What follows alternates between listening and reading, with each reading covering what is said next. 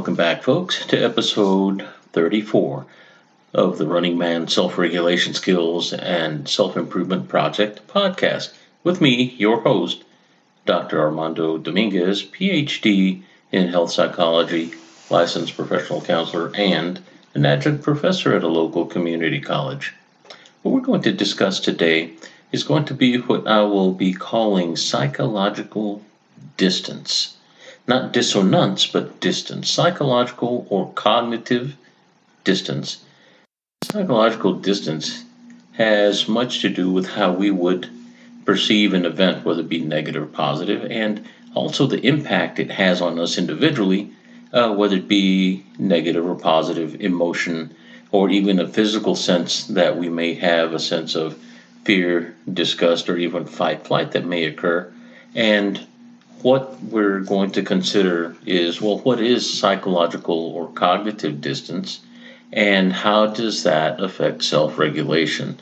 Because it definitely is involved in when we have emotional and physical dysregulation or dysphoric response. And much of that has to do with a sense of belief and also what we would call closeness to what it is that we may be thinking about if we're having a dysphoric recall, or even what we're thinking about when we're having a euphoric or a more fun, enjoyable recall. And how we hold things in our mind, the way we think about them, is also something that gives us some commentary and perspective on how we hold things and believe about them. Not necessarily always a bad thing. Sometimes it can be a very useful thing that helps improve performance, and even would be very closely parallel to what we would see with self-hypnosis or the creative visualization practices that we use in sport. And in sports psychology, they are replete with a number of methods to help improve human performance by virtue of using visualizations. And those are some important things to consider. But there is a belief quality involved. So what is, once again, psychological or cognitive distance? Well, what we're going to do is point out that there are some events that we remember that, let's say the euphoric in this case, are very fun and enjoyable to remember. It could be a holiday, whenever we're with family, if that is something that's enjoyable or positive for you. Could even be playing sport and remembering doing something that stood out in your mind or in your experience, what you've done that was really special to you and you felt really good about. And you may have even been lauded and appreciated and even congratulated for what it is that may have transpired that you were involved in, that you may have done. That could have been an accomplishment, could have been, like for myself, a peak experience whenever I graduated with my bachelor's. And it was amazing to me because both of my parents were there seeing me walk the stage. And I love my dad, rest his soul, but he never really went to my football games and stuff like that. My mother did. But whenever he saw me graduate, he actually went the distance for me, and he showed up. And even as an adult male in my late 30s, that meant the world to me, because it was something that in the back of my mind I did not harbor against my father, but it was definitely something that I realized it would have been nice to have had him and his support in what I was doing at the time when I was younger. So it harkened me back to that, but also it felt like I'd bridged a gap that had been a lonely gap for a long time that now I had, that I could look back and say, hey, he stood up for me there. Even though I know that he raised me and took care of me and all that stuff, it was a very pivotal point for me. And remembering that I really wished in my heart of hearts that he would have been able to attend at least one of my games, and he wasn't able to, even though he picked me up from practice and whatnot. But for me at the time, as a child of about 12 years old, it made an indelible impression in me that somehow was still euphoric to me. And when I think about it, it's a very proud moment because I did graduate and my mom saw me before she passed, and my dad did as well. But also, it was something deeper than that. So there was a valence, this value that I'd added to that experience that somehow bridged to that old experience of his not having attended my football games and stuff, which once again, I love my dad, great man, and I would never hold anything like that against him, but just realizing that there was an element of that sort that carried weight. And This is what I'm talking about, psychological distance. Whenever things bring us to a point of emotion, that even if I recall now, I might get sentimental, get emotional, may even physically feel my heart rate jump, might even have tears or this sort of thing. So we would say that we are close to that, even though the temporal quality, the way we remember things, when we're talking about it, we know that it's been years, but yet it's still recalled as if it's just been moments or maybe just a day. And this has to do with how we represent things in our mind in the visual sense, and our brain cannot tell the difference if something is external to us happening on the outside or something that I'm recalling that happened on the outside in the past, but is being recalled on the inside in my mind. So not being able to tell the difference, that's a very powerful tool.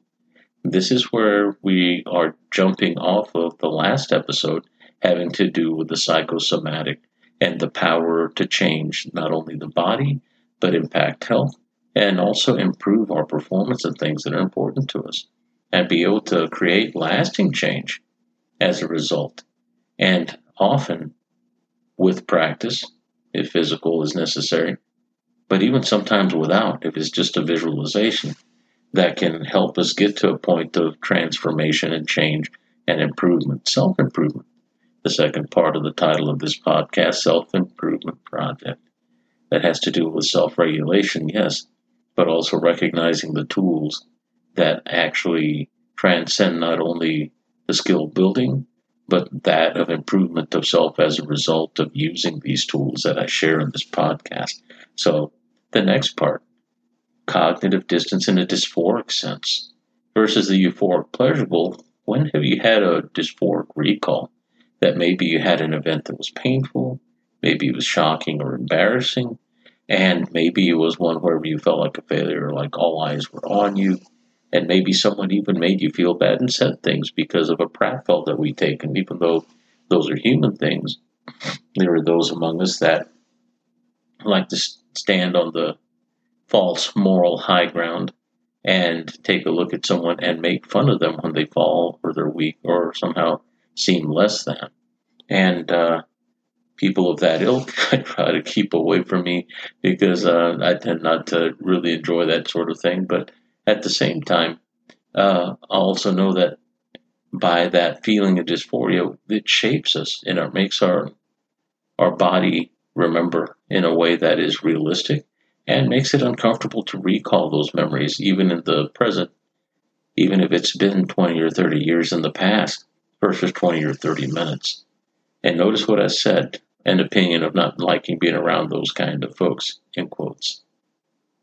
Those sorts of events will shape our beliefs, kind of like what I just stated right now, that would be a belief, and moves us in a direction where we have this expectation of faultiness or failure, and maybe even a sense of maliciousness and intention of harm or hurt to oneself or others. And we may not agree to do that. We may not like doing such things, but yet people do such things in our world.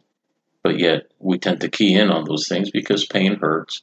Intentional pain or damage becomes even more hurtful, especially if it's from somebody that's an intimate, somebody that you know and care about. Could be a friend, a buddy, and then you realize, wow, I didn't think you were capable of that, and may even ruin a relationship or things of that nature. So depending on how close those memories are, the dysphoric or the euphoric recall, that's going to determine how close we are to the things that we hold. Does it have to be a long-term memory? No, not at all. Sometimes in the more dynamic sense, if you're working in a clinical setting, I used to be a medic in the military mere years back, you have to put on a very professional distance and not allow your sympathy to get in the way of the empathy.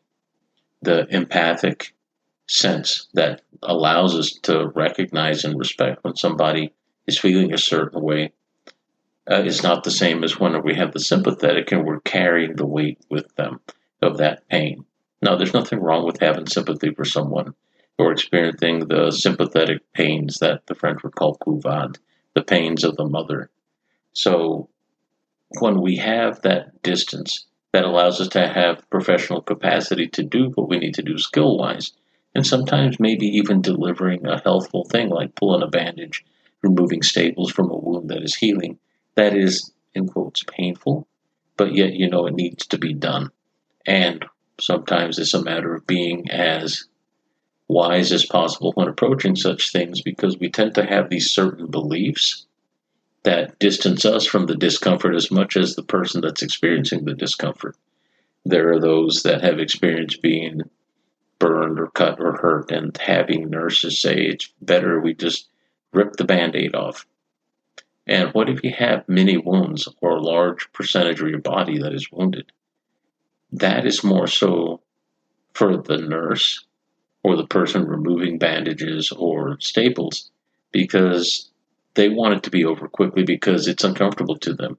If they have any kind of sympathetic heart in their soul, they tend to feel those things, and they're being empathetic, meaning they're providing good care. They're trying to do the best they can, but often it's a faulty thing whenever you have somebody working on you doing something painful and you're removing things that are like bandages, and people say it's faster and easier and it's over with. And you ask, would you rather have this done this way versus applying your own wisdom to it and saying it's better if we do this without evidence, versus asking their preference, because they may at least want a little bit of a rest whenever you're pulling such things off, especially bandages over a long wound, taking it a little at a time, because not everyone experiences pain the same way, and it is not a cognitive process.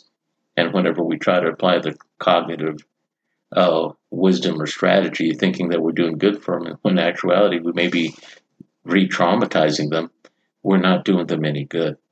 And that may be a misbelief based on opinion or someone's experience or someone telling you to do it this way, versus asking the person that is the agent in this whole thing, other than the one that is removing the tape. And that's going to be the one that has agency in the experience of the pain, the person getting the tape removed. And why is it that we miss this?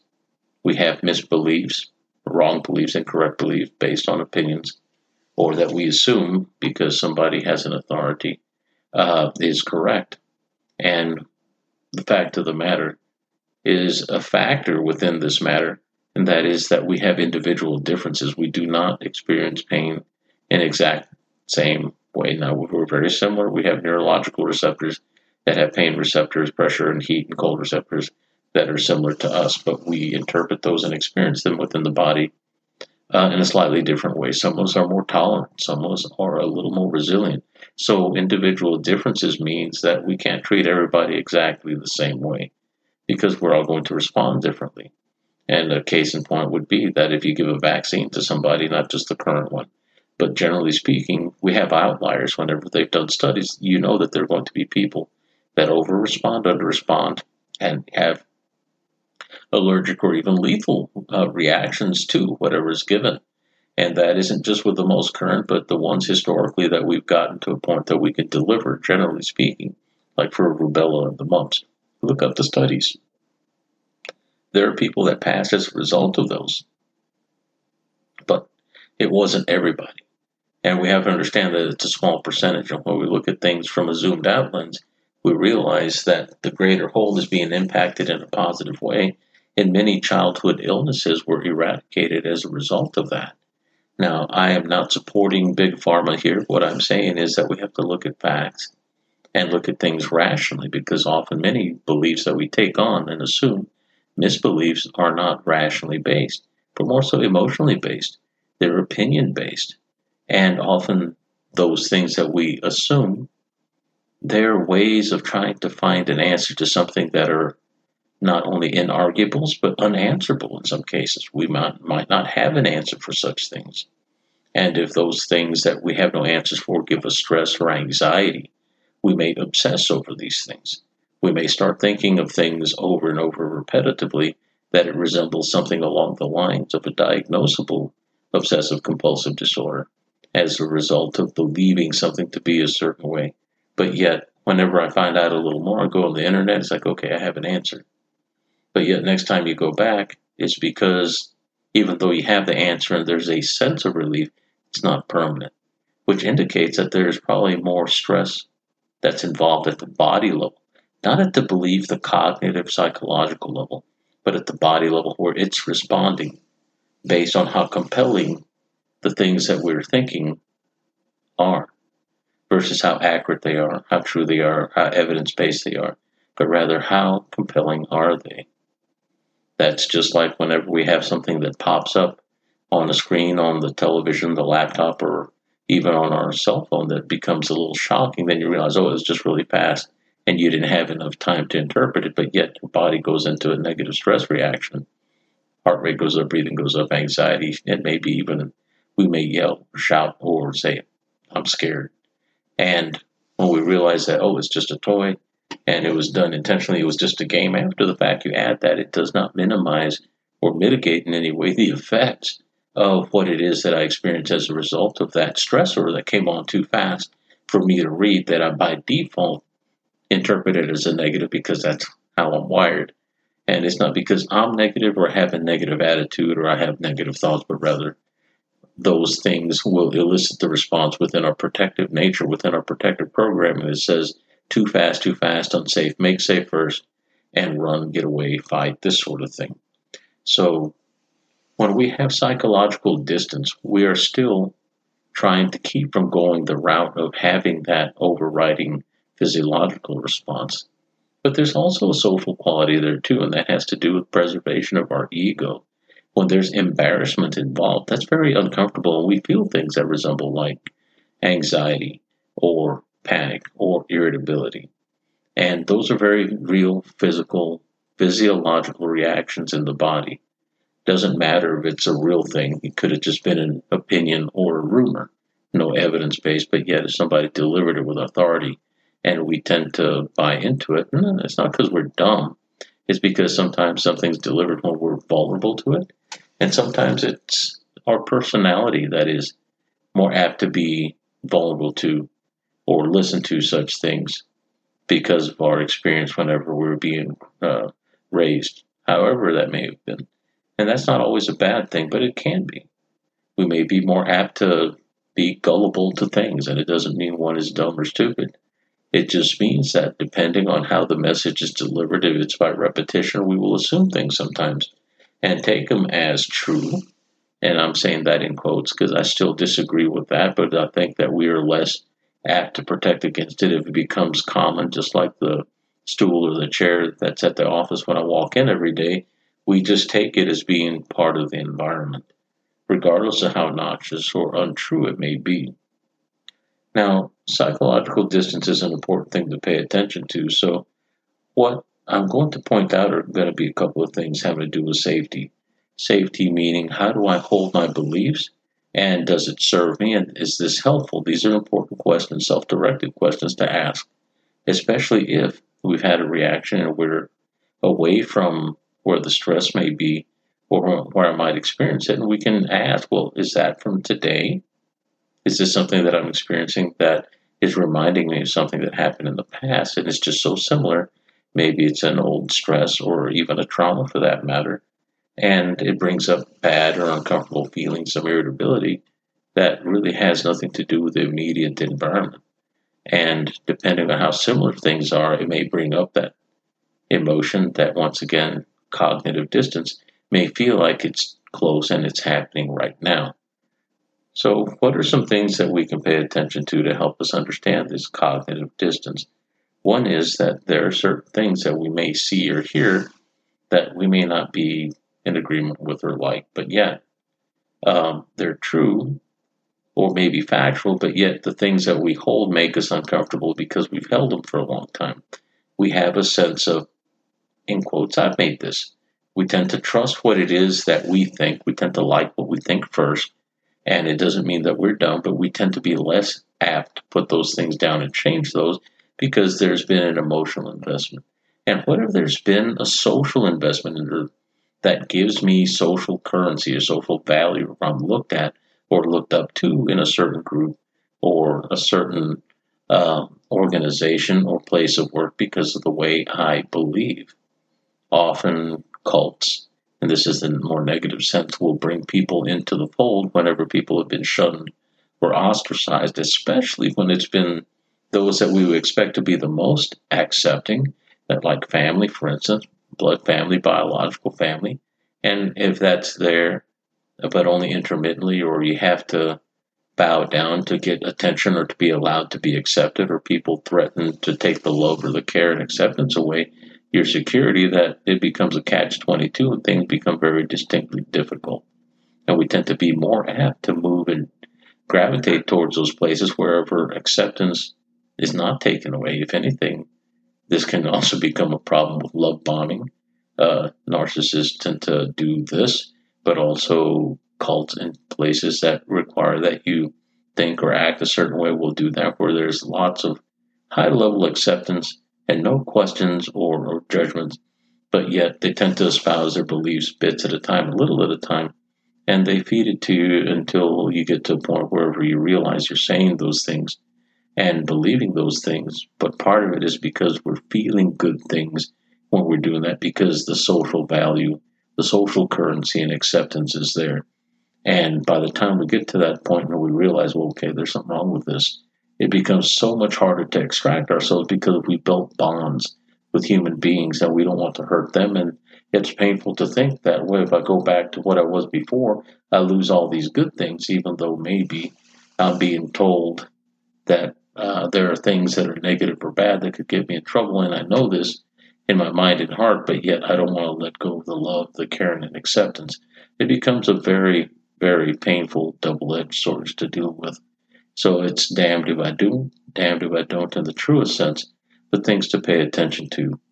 Cognitive distance, how far am I in my own mind away from things, will determine whether or not those things that I might entertain as an idea or events that I see or experience, it'll determine whether or not they'll be painful to me.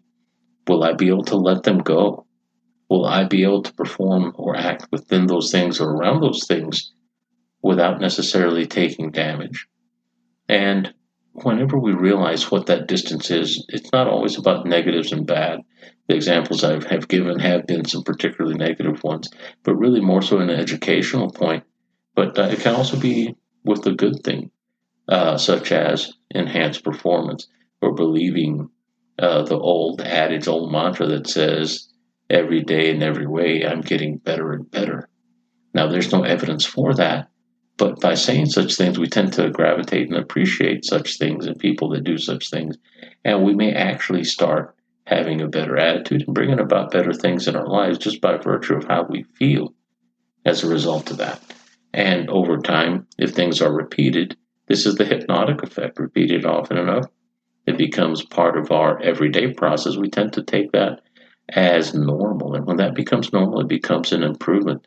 If it's a positive thing, it becomes something that I can euphorically recall if I can tie good things happening as a result of my having started saying these things to myself every day. And maybe even visualizations work the same way. And the reality check that I want to tell you about, whenever we're breaking away from these negatives that have a cognitive or psychological closeness that hold power over us in some cases, the reality check can be very, very painful. And the quote that is often espoused on the internet and social media is basically an adjustment of what Martin Luther King said, the truth will set you free.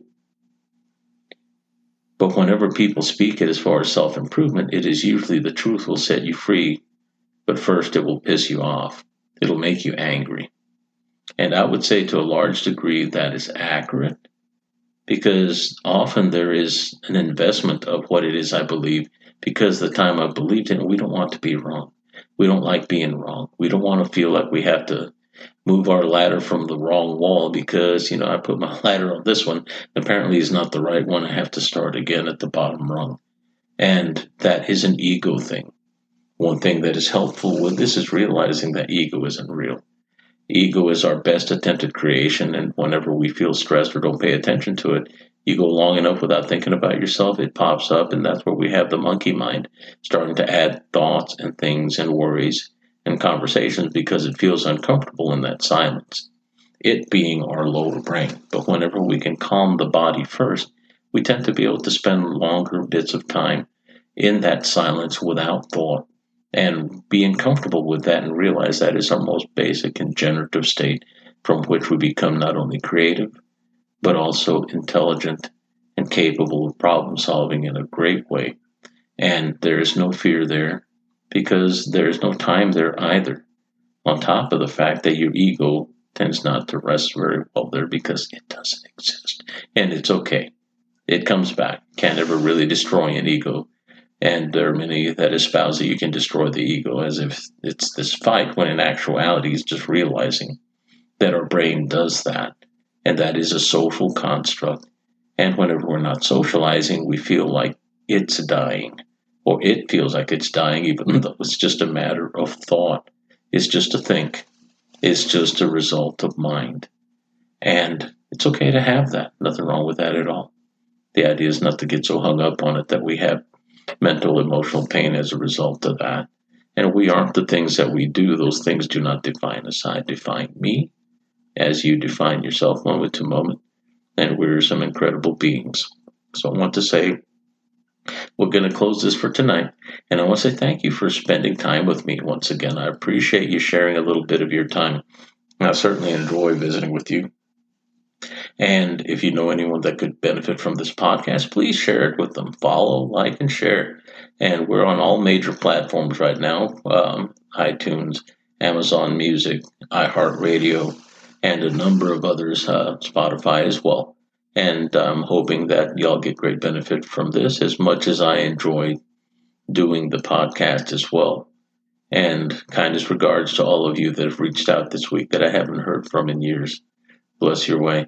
And thank you for being part of my life, each and every one of you in all the countries that are listening.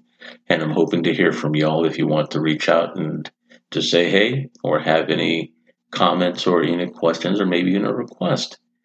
Send them to the email runningmangetskillsproject@gmail.com.